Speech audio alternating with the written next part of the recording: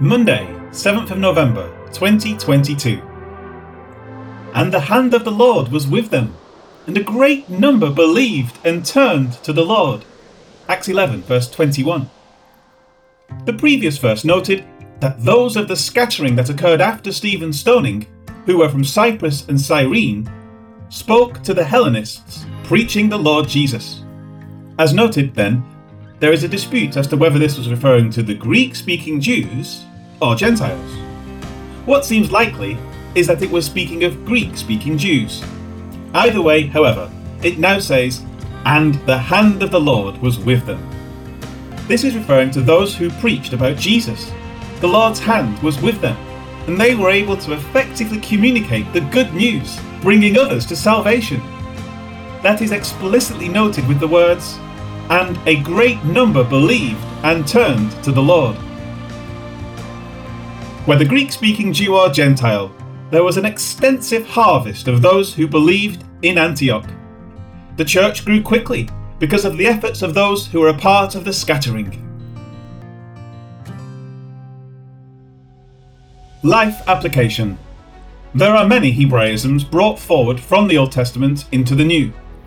In reading and understanding the Old, the New is much livelier and much more easily understood.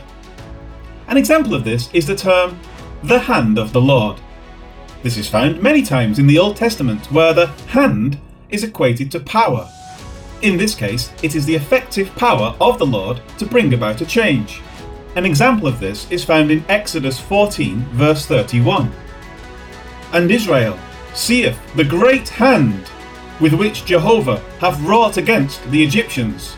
And the people fear Jehovah, and remain steadfast in Jehovah, and in Moses his servant." Young's literal translation.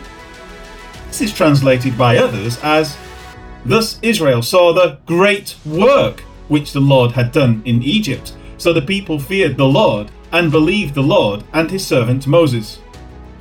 There are innumerable number of such terms used in Scripture to help us see how the Bible portrays things.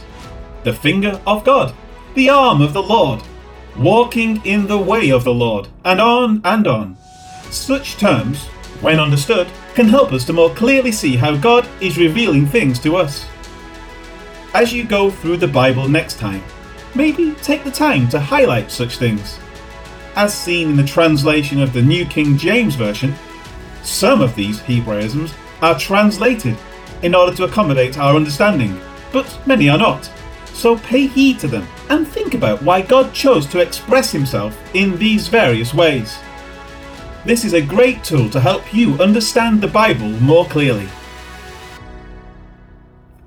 Heavenly Father, thank you for your precious word. It is a light to our understanding. It is a beacon to call us to you. It is a guide for our walk in this life. And it is a book of hope and joy for us to revel in. Indeed, O God, thank you for your most precious word. Amen.